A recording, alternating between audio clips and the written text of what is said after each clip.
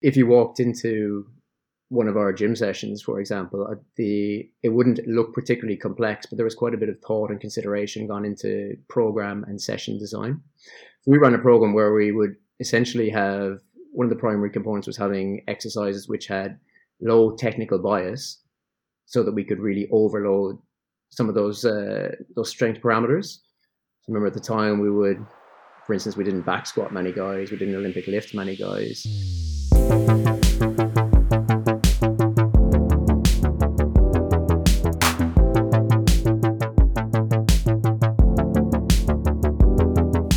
Welcome to the Pacey Performance Podcast, the podcast that dives into the philosophies, ideas, and practices of some of the best practitioners in high-performance sport. We've all been in environments where the strength and power program just isn't quite high enough up the priority list in the organisation that we're working in. And it's this that we talked to Shane Lehan about today. So Shane is at the Sydney Swans, but has been at the Melbourne Rebels and Leicester Tigers here in the UK as well. And we look at them contrasting experiences of where the strength and power program was towards the top of the priority list when he was at Leicester Tigers, to then going to the Melbourne Rebels where it wasn't quite high enough or as high on the priority list, and how he had to adapt what he did from a programming perspective and a philosophy perspective to fit in with the program. So I think it's a really interesting episode because it's something that many of us, if not all of us, have had experience of. So it's great to get an expert in to actually have a little chat around that transition. So Shane's a top guy. It's a good episode you'll get loads from, and I look forward to hearing any feedback you've got. This episode of the Pacey Performance Podcast is sponsored by TeamBuildr. TeamBuildr is a software for performance coaches around the world. The Powerhouse platform increases efficiency, saves paper, and can handle any type of programming. It's the perfect fit for professional and academy teams, performance institutes, schools, and universities. TeamBuildr is full of tools that help coaches' needs. Multiple max tracking methods, 16 plus reports, evaluation testing, and goal setting, just to name a few. Coaches also have access to consultations with TeamBuildr's in-house sports scientist to help manage and analyse data. Head to teambuildr.com and sign up with promo code SPORTSMITH to start your 30-day free trial. And this episode is also sponsored by Hawkin Dynamics. Hawkin Dynamics is the world's first wireless force plate testing system. The Hawkin Dynamics system is built for coaches to test in the real world, not just in the lab. Capture reliable data on all your athletes in a matter of minutes and monitor their progress in the cloud from anywhere in the world. The Hawkin Dynamics force plates are wireless, portable, and trusted by teams at every level of sport. Integrating force plates into your athlete monitoring program has never been easier or more affordable. If you want to see the Hawkin Dynamics force plate system in action, head over to their website hawkindynamics.com to schedule a demo or follow them on Twitter at Hawkin Dynamics. Also sponsoring this episode is Fusion Sport. Smarterbase from Fusion Sport is the premier human performance optimization platform for elite sports teams and military organizations. Built on an infinitely configurable framework, Smarterbase is the most flexible software on the market. Create an adaptable solution to support your unique strategy, process, and culture for a fraction of the cost and time it takes to build your own. Centralize your performance and health data by easily integrating with other tech and data systems using Smarterbase's robust API and custom-built connectors. Improve performance and reduce injury by enabling better communication and decision-making with role-based access, custom workflows, mobile apps, and personalized visual dashboards. And with the Smarterbase Success Guarantee, you can be confident in your human performance solution and the people who stand behind it. Visit fusionsport.com/Smarterbase to learn how Smarterbase can help you improve athlete performance and service member combat readiness. So without further ado, over to the episode with Shane. Shane Lehan, welcome to the Pacey Performance Podcast. I got that surname right, didn't I? You did, first time. Nailed it. Good stuff. Thanks for coming on, mate. It's a pleasure to have you. Easy. No, I appreciate you having me on. I listen every week and learn something every week. So I hope I can contribute something back. Absolutely. When someone like Warren Young, as I said to you before, the only person to ever contact me on Facebook Messenger seems to be Warren, but when he recommends someone, I'm absolutely on it. So it's a pleasure to have you, an honour to have you, and just looking into speaking to Warren about you and looking into your background, it's an interesting one. I love to see a Brit or an Irishman overseas and doing good stuff. So looking forward to having a chat. But anyone that doesn't know who you are, Shane, would you mind just giving us a short bio on you, what you've done before, and how you've ended up in Sydney? Yeah, easy. I'm currently athletic performance coach at the Sydney Swans. I've been here for just over a year now. This is my first year in footy, as they call it over here. But prior to that, I spent 12 years in rugby union, 6 seasons with the Melbourne Rebels in Super Rugby, and a little bit of time with the Wallabies during that time as well. And then prior to that, I spent 5 and a bit years with Leicester Tigers in the Premiership. And then that was my first professional role. And then prior to that, some experience in the Irish rugby system, Ulster, Munster, with the Irish national team.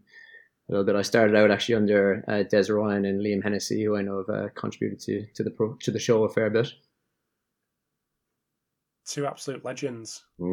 Yeah, Legends. Yeah.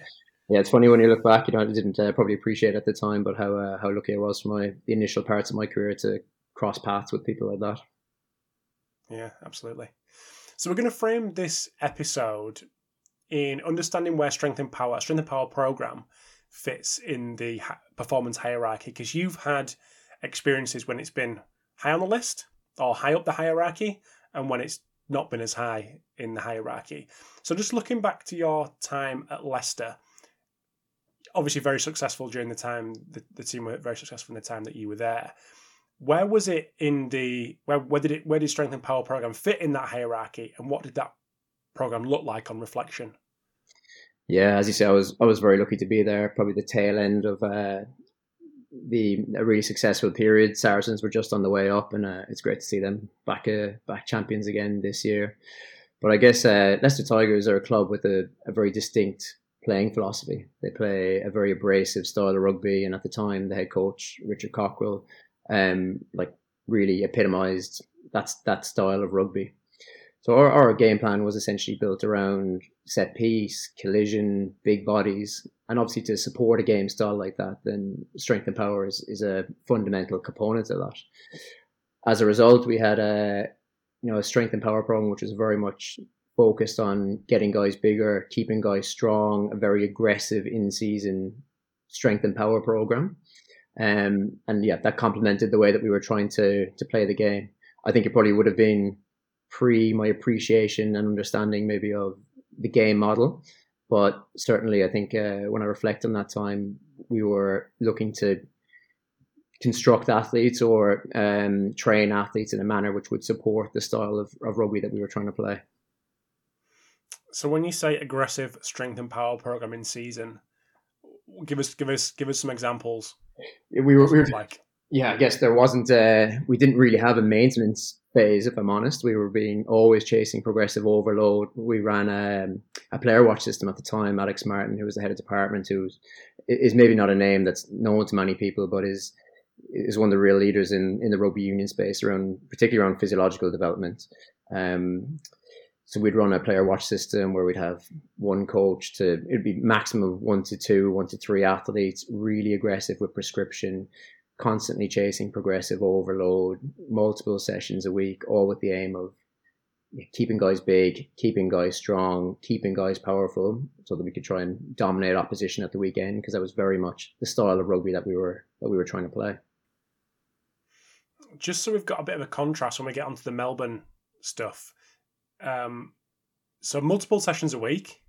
So you're playing Saturday to Saturday. What would, maybe pick one of them, maybe use multiple examples of sessions. What do them sessions actually look like?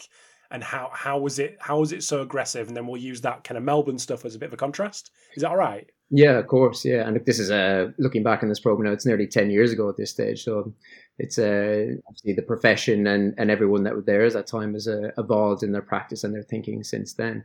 But I guess on a very basic level, if you walked into one of our gym sessions, for example, it wouldn't look particularly complex, but there was quite a bit of thought and consideration gone into program and session design.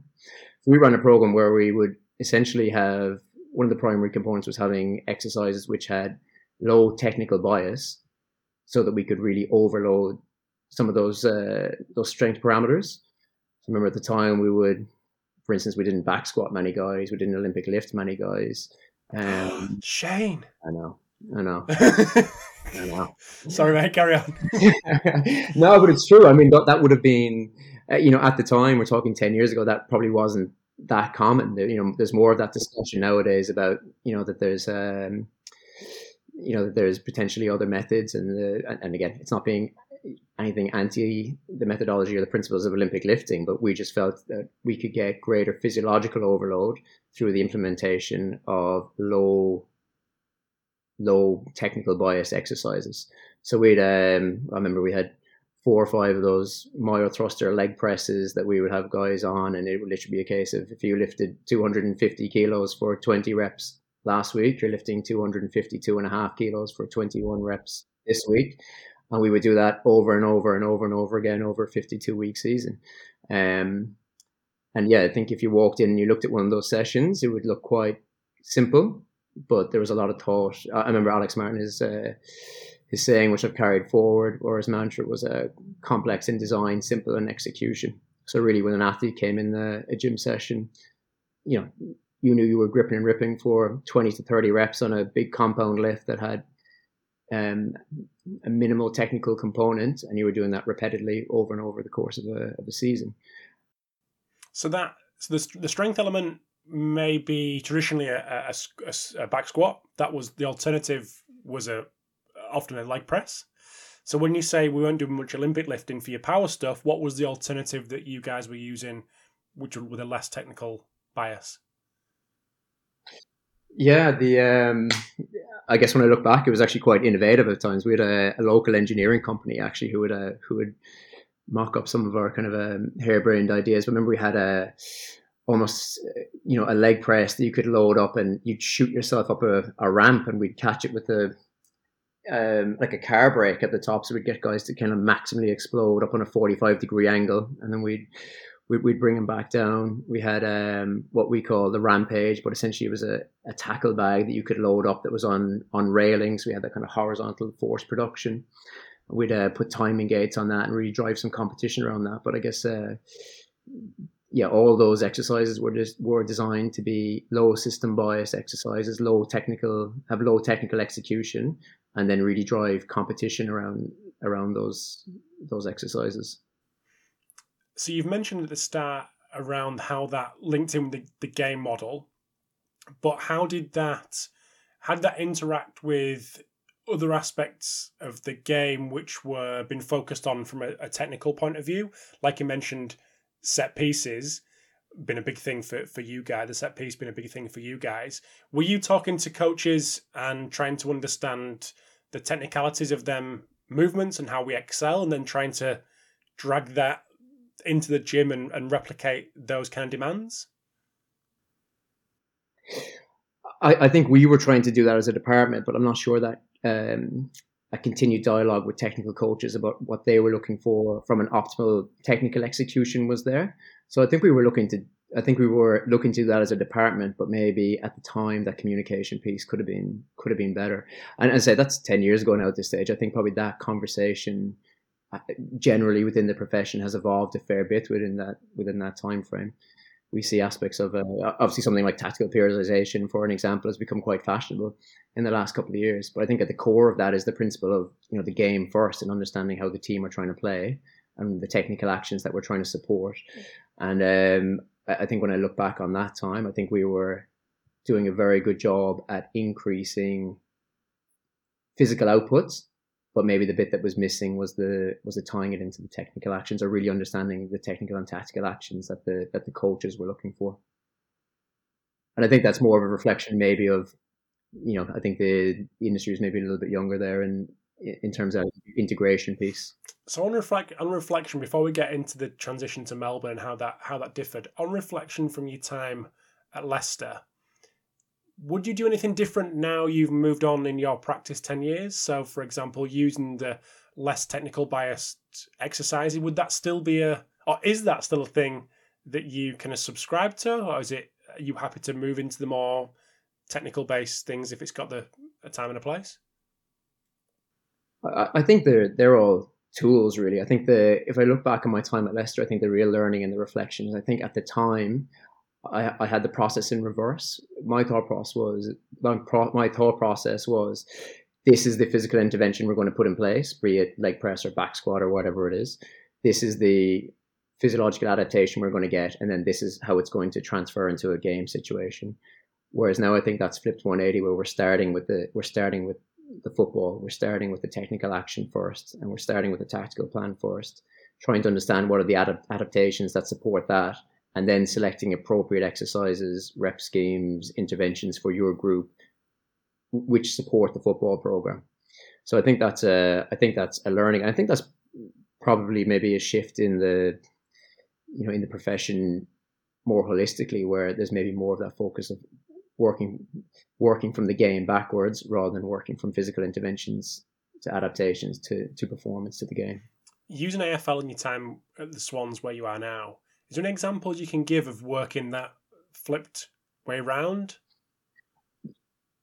I think I started that process anyway. I probably learned that the hard way by the transition to Melbourne, but there's no greater example than when you go into a sport that you're not actually that familiar with, and especially a sport as an Irish guy who spent 10 years in England. My knowledge of AFL is really squashed into the last 5 or 6 years, and most of that as a spectator. And there's some advantages on that. The advantage of moving into another sport is that the sport provides external reference for you, and you provide external reference for the sport. And probably the real advantage for me going into football is I've spent my whole life in rugby union as a poor amateur athlete, and then as a strength and conditioning coach, athletic performance coach. And as much as you try and remove bias, you still have a preconception of maybe how an athletic performance program should run to support a rugby program. Going into a sport that you're really learning about, you're learning the nuts and bolts of it when you're in there, you're forced to kind of start with a blank slate. And the start of that process for me is trying to sit down with the sports coaches and understand the game plan first and foremost. What are some of the key pillars, key tactical pillars that support us trying to win? What are some of the technical actions that support that tactical plan? And then every technical action has an underpinning physical component or a supportive physical component. So how do we, as an athletic performance department, support those physical components that underpin technical actions, which feed into the game plan? That's that process, and it's still an evolving process for me. I'm still very much learning, but that process was accelerated over my time in Melbourne. And then there's nothing to challenge you like moving into a sport where you really just don't have the contextual knowledge of everything that's going on from a technical tactical perspective. We will dive into the time at Melbourne in a second, excuse me. But just using that example there of you moving into AFL, let's have the exercise selection as the kind of what used to be the first port of call, but is now the last port of call.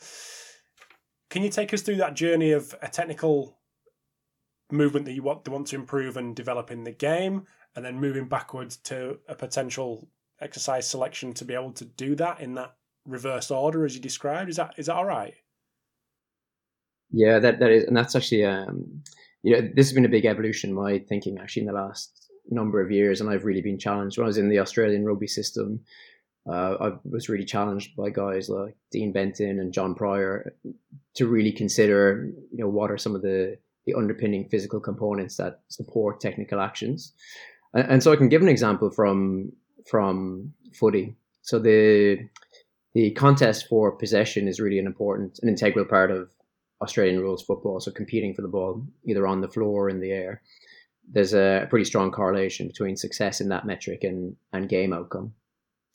So then the process of me thinking, okay, this is something that as an athletic performance program, as a strength and power program, we need to support.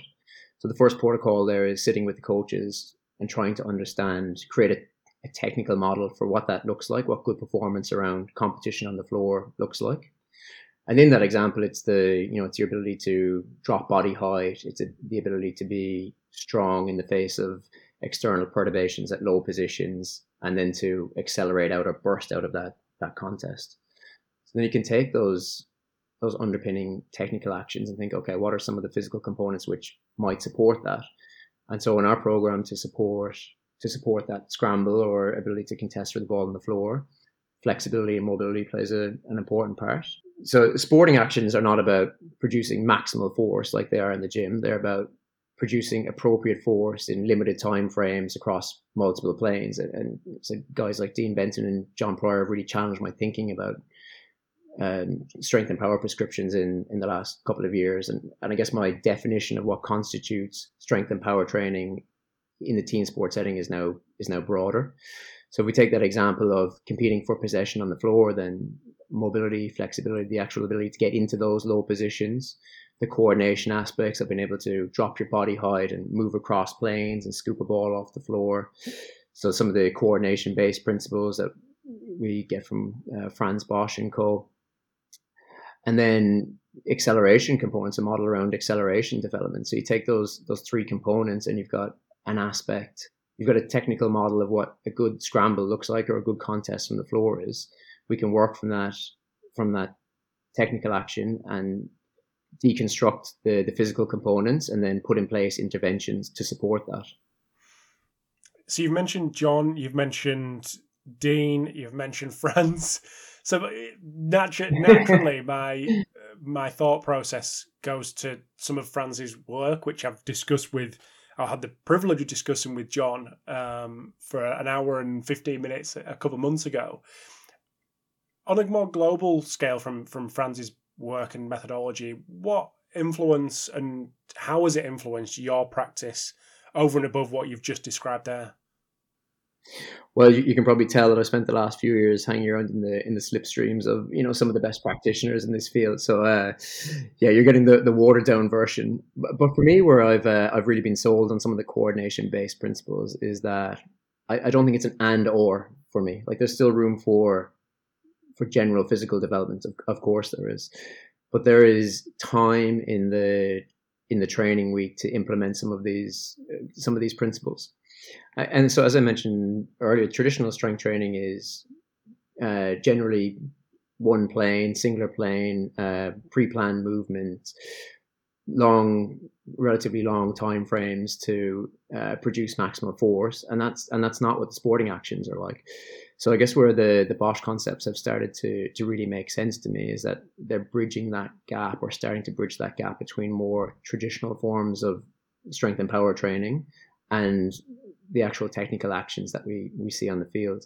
And I guess if I look at the practical application of this is, I said it's not replaced traditional strength training, but instead of a warm-up now where guys are doing their crab walks and whatever they're doing, we'll start each of our sessions with a lower intensity coordination based component, which serves as a bit of a primer for the upcoming more compound movements.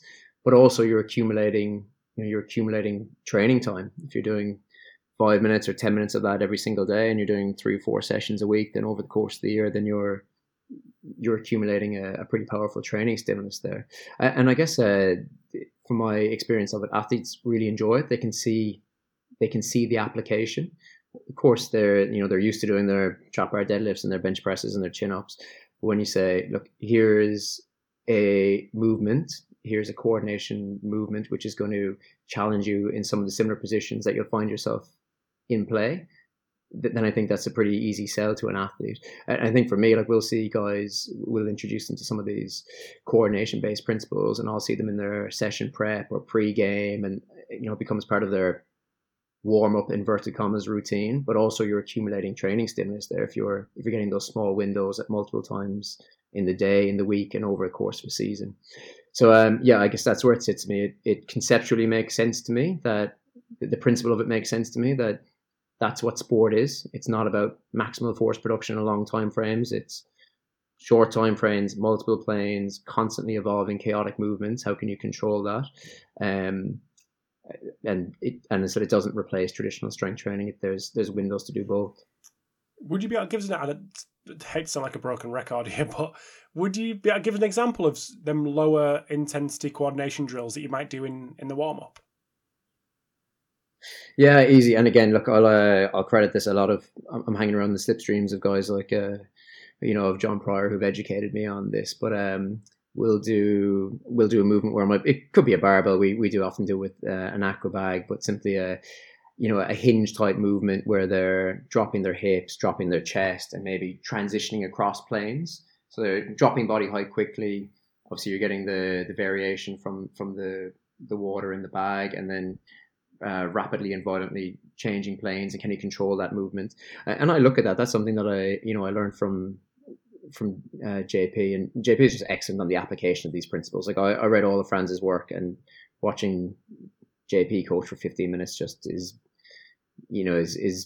it just changes your opinion on and changes your mindset on where this stuff fits.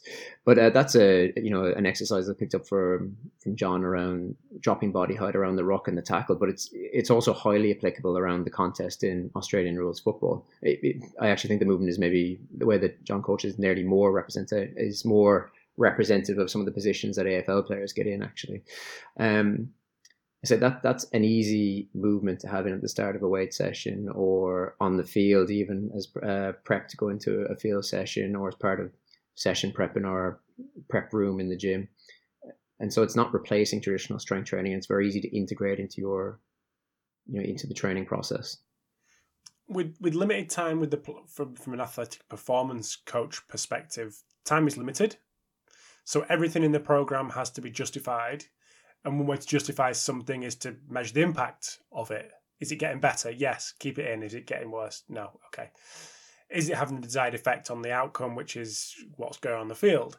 How do you measure the impact of those low intensity coordinative drills? Is it purely coach's eye? Is it purely getting responses from the athletes to say, like, I enjoy doing this, I feel it improves this? How do you do that? I think that's it. I think as a practitioner in this space, of course, you're taking a little bit of a leap of faith in that it's a difficult one to objectively measure transfer. It's through conversation with the athlete and through conversation with the coaches, and that's uncomfortable when you start out. My background is in, I said, very physiological based training, numerically being able to quantify progression and overload. So it was definitely a shift in my mindset and approach when you're saying, I can't measure this, but it makes sense to me that this would have some transfer to the athletic movement. But the reality is we're taking leaps of faith when guys are improving their back squat and their bench press and their 2 kilometer time trial. We're taking leaps of faith that those things actually transfer into into match performance. And so I've become more comfortable with being able to let go of that objectivity around the transfer and work with technical coaches. And there's a lot of subjective qualitative data that you're getting from technical coaches that they can say, we think someone's improving at this, or maybe they're not improving at that, and then you have to revisit the intervention. But I guess where I sit on now, I think at the top level of most professional team sports, there is negligible differences between general physical qualities, and that supporting the physical component of technical actions is probably that little bit that can help the team, or that you can contribute towards the team. And I mentioned this pre-Rob. I think that's part of the difference. I listened to that interview with John Clark and Eddie Jones, and listening to those guys has influenced my thinking as well. Where I think that's the difference between being a strength and conditioning coach in inverted commas and being an athletic performance coach, or someone who supports the game. I remember I think Eddie Jones said in that interview that essentially he views people in our position as being another assistant coach with an area of expertise with their specialist area being physical development or transfer of physical qualities. So it's you have to put the football first, or the game first, and support those technical actions. I was going to ask you about that, because that was something that you were in. It was an intentional thing to have your job title as athletics performance coach versus strength and conditioning coach. And like you said, Eddie had spoken about it on episode 300 when him and John came on, around that S&C coach or athletic performance coach becoming the assistant. Now, that's in a rugby union environment like you're very much used to. Can that be the same? Can that be replicated in a Aussie rules environment with that such close links between the physical staff and the technical staff, which Eddie seems to have with England? Look, I think that's those relationships with sport coaches they're primary relationships that people in our position need to foster, and I think that's how you have I know we've got an excellent head coach here, John Longmire, who has a long history of success as a player in the 90s and then as a coach since. But I know if I present him with an Excel sheet full of numbers, that's not answering the questions that he's asking. We need to talk about.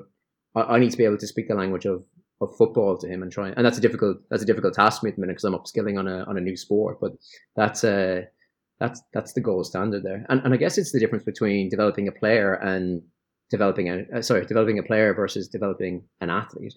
When the athlete part is just driving up these physical metrics, but we're trying to balance that with tactical awareness, technical proficiency, physical prowess, and then psychological composure as well. You're trying to develop someone who can perform in a match situation.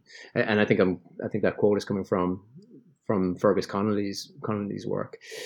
But the goal is not really driving up, in my mind, physical qualities. It's trying to support the coach to win, and the organization and the players to win football games. And the physical component is part of that. So finally, in part 2, we actually get to the part where we discuss the alternative. So when Shane was at the Melbourne Rebels and the Strength and Power program wasn't quite as high up the priority list, and how his philosophy changed, how his program changed based on that. So really interesting part 2 coming up.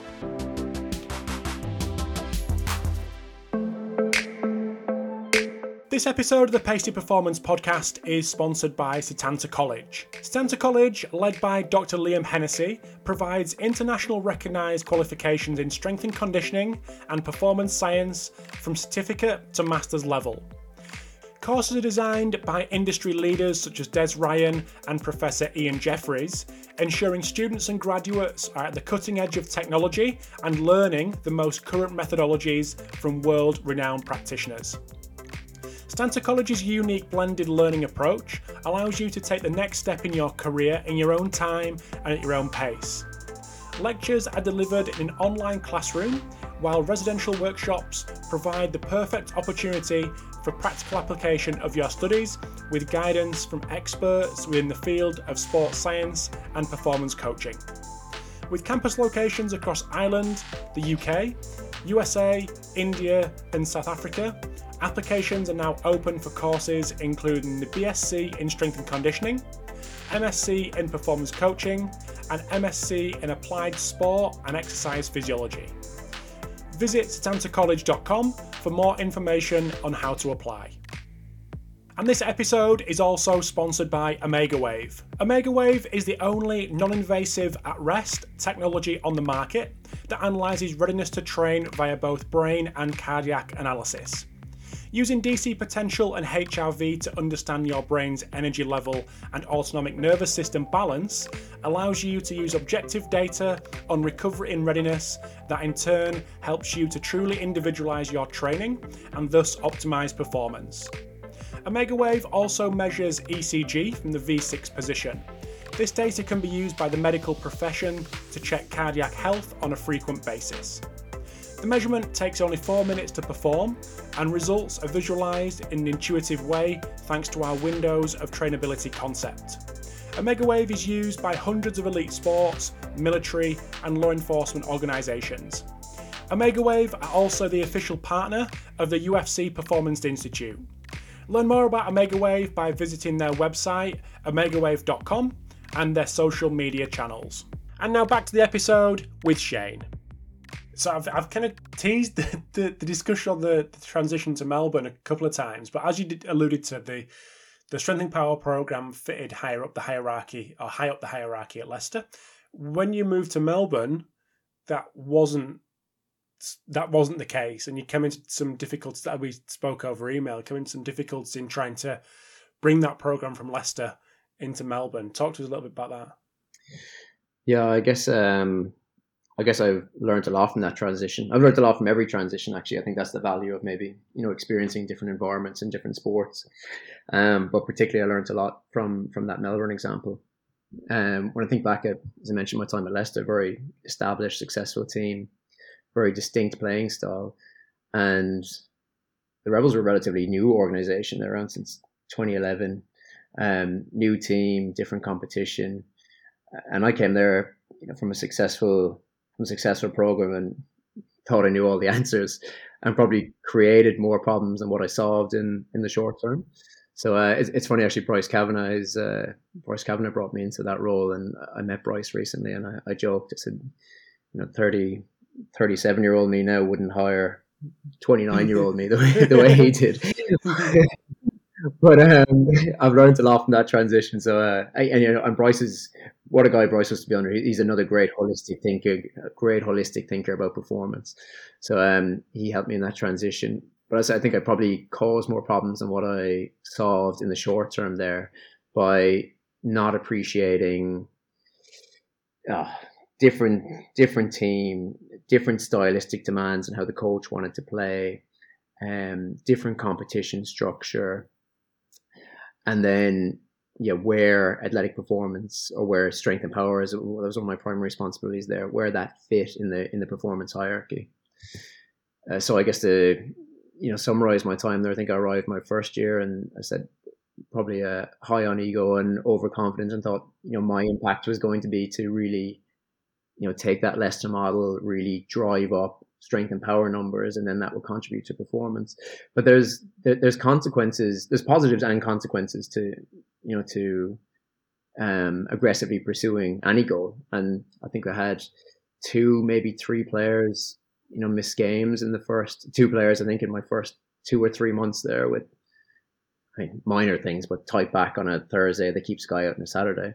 But for a team like the Melbourne Rebels, where if you lose a first choice player, the next guy down might be a schoolboy. It might be his first time being a professional athlete. Whereas at a club like Leicester Tigers, probably your backup is your starter is an international, your backup's an international, and the third choice guy is probably an under-20 international, and there's just more depth there. And of course, it's never desirable to have a player miss a game because of an injury in a S&C session. But the consequences of those actions were higher at Melbourne than what they were at Leicester, and both on the depth of squad and then the competition structure. It was a 15 or 16 game season. If you lose 3 games in a row in the Premiership in November, December, of course it's not good, but it doesn't define the course of your season. You're in a team that's battling to try and get mid-table or fighting for your first chance to get into finals in Super Rugby, and you lose 3 games in a row. That can define the course of your season, whether it's successful or not. So I think that first season in particular was pretty pivotal in terms of awakening me to the realization that, my goal is to support the football program and to try and understand how I can help the team win games rather than drive up these physical metrics at the potential expense of other areas of the program. Although at the expense of those 2 athletes that missed games, do you think that was a lesson that needs to be learned for you as a practitioner? Yeah. 100%. And I said, Bryce was great there during that time in terms of how he managed me and managed that situation, really educated me. But then when I think back, and again, I think that's part of the transition of going from being a traditional strength conditioning coach to maybe an athletic performance coach or an assistant coach, whatever you want to term it. But I always remember having a conversation with with the head coach at the time, Tony McGann, who I was just in the habit of, I'd take my gym sessions, I'd take the warm-ups, I'd do my bit outside, and then I might come in out of the field session and get some programming done or get some reporting done, or plan out my next way to get another 5 kilos on someone's back squat. And I always remember having a pretty pointed conversation with Tony McGann, who was the head coach at the time, and he said to me, he's like, how can you appreciate what we're trying to do as a team, or what the players have been through, if you're not there, if you're not out watching what we're doing all the time? And that real first year in Melbourne was part of that, I guess, awakening process for me, where made me realize, I need to be sitting in here on team meetings. I need to understand what coaches are looking for players. I need to understand the game plan that we're trying to implement. And I need to understand the importance of particular players in our squad, and the consequences for the team if they're not available. And that's not to say I don't think the problem is necessarily being aggressive there, because that might be what is necessary. But the point is, I think I was making that decision independently because I felt that was the best thing to do, rather than appreciating what other stakeholders in the organization needed, essentially. So you described the program in quite in good amounts of depth when it comes to Leicester. What was different when it came to Melbourne? Obviously, you were trying to implement some of the Leicester stuff in Melbourne, but how did that transition from you trying to bring that in to actually you getting on board with the program itself? And what did that program particularly look like?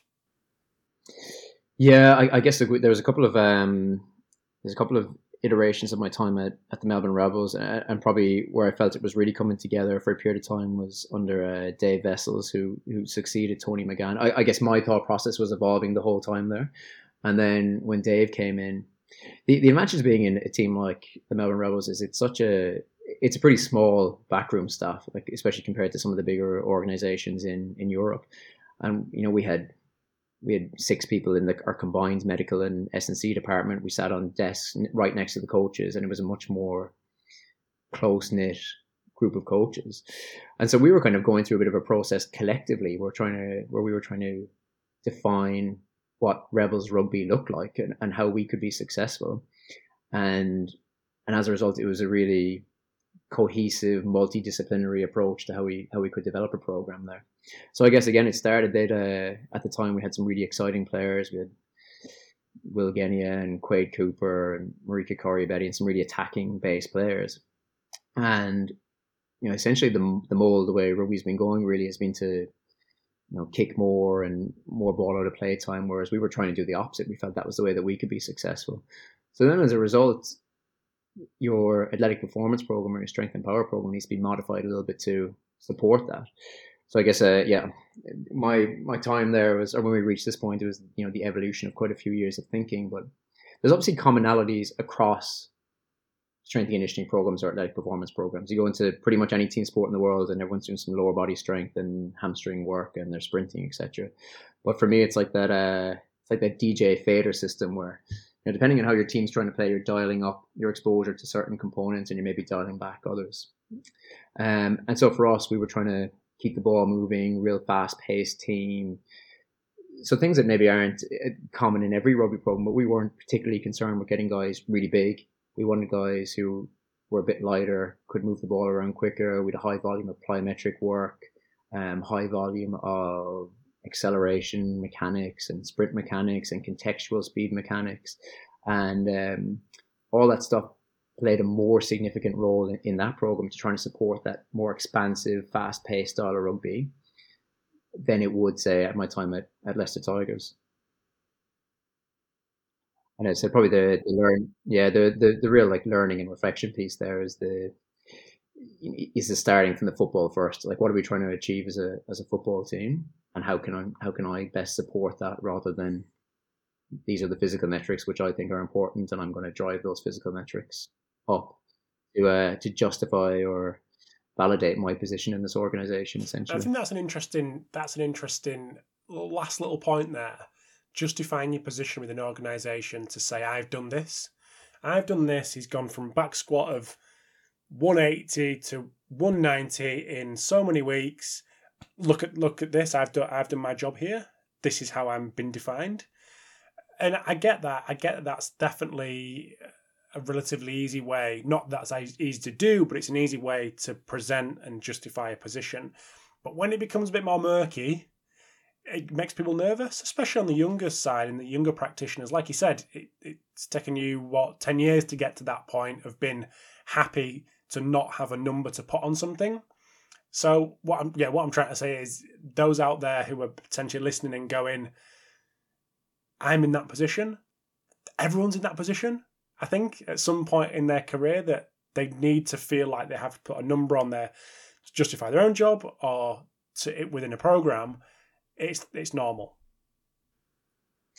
No, I agree. And look, this, it's something that people know. I used to see it in rugby union a lot of time where, we'd post GPS reports and we had players coming to our sports scientists at the end of the session, seeing how far they'd ran and what their high speed running was and what their max velocity was. And players could get in a habit or can get in a habit. I've seen this in programs where they're judging the quality of their sessions on their physical outputs. And I would see this in rugby union. And there's actually some really good research in AFL. Courtney Sullivan, who's part of Aaron Coots's group, did some really good work with, I think it's with Carlton, where she found an inverse relationship between physical outputs and successful technical actions, and an inverse relationship between physical outputs and coaches' perceptions of players' performance. And like we know that it's not who can run around the most and who's the strongest. That is, efficiency is the key thing. Having a PhD in your sport is the thing that helps you be, an elite team sport player and be a good operator. So, you need to have an appreciation of where you're sitting, how you affect team performance. And that's where I think KPIs are really interesting, like physical KPIs, where we benchmark all our players on we take loads of objective data and we benchmark all our players, and we have a benchmarking system.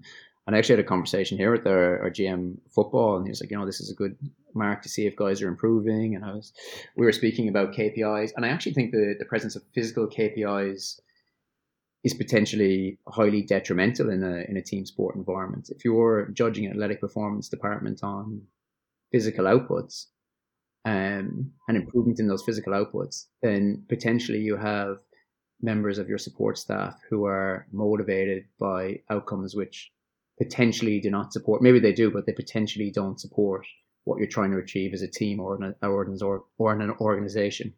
So I think it's an interesting, it's an interesting dilemma where you have to, obviously you need some objectivity, but it's not more is better. How did he react to that? Did you put that to him when you were discussing that with the GM?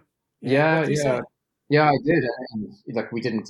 These benchmarks weren't designed to be used as KPIs for my role. We were just simply trying to get, especially me coming into a new sport, I'm trying to get an idea of maybe what an elite performer looks like at what's their 2K time trial and what's their max speed and what sort of strength levels do they have. But even within our squad, you can see that a lot of our best performers are not the guys who score highest. Not always the guys who score highest in these physical metrics, which is no surprise. But it was interesting having that conversation with him. He was very open to the conversation. I think when I said that, I think it's potentially detrimental, and I think it encourages potentially has the potential to encourage behaviors which aren't aligned with what we're trying to achieve as an organization. I think he was pretty supportive of that in the end. I'd just like to take the next couple of minutes just before I'll let you crack on with your evening, just to discuss a little bit around, I know it's in early days, but around your PhD, decision-making process for strength and power programs in team sports. And we've kind of gone into this anyway with the decision-making process in three environments that you've been in. But why is this important to you? And how do you think that this is going to help you, but also the wider community for doing this work? Developing this framework? Yeah, I guess you probably got the theme of talking to me for the last 45 minutes or so, that kind of where I sit now in terms of what my role is and what I'm trying to do has been very much shaped by the varied experiences that I've had. And it's funny, pre-COVID, I was taking a player that we had at Melbourne through the kind of end stage of his ACL rehabilitation. And at the time I read Matt Taberner's work on the Control to Chaos continuum. And it really resonated with me that his work, not the, I think we were doing something similar anyway. We had this kind of continuum, but I read his work and thought, geez, if I was a guy starting out, something like this would be really beneficial to help me make decisions around, around interventions. And even as a reasonably experienced practitioner, it helped me kind of reframe where we were on this journey. And I guess over the course of the COVID situation, plenty of conversations with Warren Young and my supervisory team, and discussing. It really started as a discussion around my experiences and when I thought, some of the difficulties or decisions you had to make in our roles. Out of the back of those conversations, it turned into a potential study. But I guess what I would like to do is maybe at the end point is, take an accumulation of my experience and maybe other practitioners' experience, and maybe create some sort of framework around decision making for athletic performance interventions in the team sport setting. And I guess the end goal there, Rob, is that if you take my role tomorrow as athletic performance coach at the Sydney Swans, we can convince you to move over to this side of the world, and there's a framework for you to refer to that might help you, make decisions there. And for me, it's not about, we come back to the back squat and leg pressing or Olympic lifting. It's not the exercises, sets and reps. I think that's trying to pick the appropriate tool. That's the art of choosing an intervention, but more decision-making process around, what are the needs of the sport? What are the stylistic demands of the team? What are the organizational goals? Athlete profiling, and how you can use that information to hopefully make some decisions in the team sport environment, and maybe fast track some of the errors and learnings that I've made over the years. And save Bryce and his job back then in Melbourne. Yeah, exactly. Yeah, that's why he took that role at the FA. No, what a guy though, Bryce. Anyway, I really appreciate it. I think that's a good place to end in terms of what's going to be happening from your perspective with that PhD and what you're looking to achieve. But anyone that wants to keep up to date with what you've got going on PhD wise, work wise, just you, social media guy or not? Yeah, I'm a bit inactive on social media. Instagram, you're just probably going to see pictures of my daughter and me at various scenic locations around Australia. But LinkedIn is probably the best place to connect professionally. And just on that, Rob, I'm really keen to connect and talk to people. This, my PhD study is obviously, a realization of my own experiences, but I'm keen to tap into other people's experience there as well, and hopefully contribute something back to the industry and to the field. Sounds good. Well, I'm going to thank you again. Really appreciate you fitting me into the hotel room that you stayed in tonight. And look forward to keeping in touch and chat to you soon. Easy, Robin. Thanks for having me on. I think I said to you beforehand, a bit of nerves coming on tonight. It's like what you're doing is great for the industry, and I listen to it every week. It's a great source of personal and professional development for me. So I appreciate you giving me the time. My pleasure. And don't worry about those nerves. Get nerves every single week, so no dramas there. But thanks again, mate. Really appreciate the kind words. Speak soon. Thanks, Rob. Thanks for tuning in to episode 409 of the Pacey Performance Podcast. Big thanks to Shane for giving up his time, actually doing the podcast in a hotel post-game. So I really appreciate that. Also, big thanks to Hawking Dynamics, Fusion Sport, Setanta College, Omega Wave, and our brand new sponsor, Team Builder, for sponsoring this episode today. Really appreciate all their support, and of course for you tuning in to listen to this podcast week after week, or whether it's just every now and again. I really do appreciate your support. Thanks again, and look forward to chatting to you next time.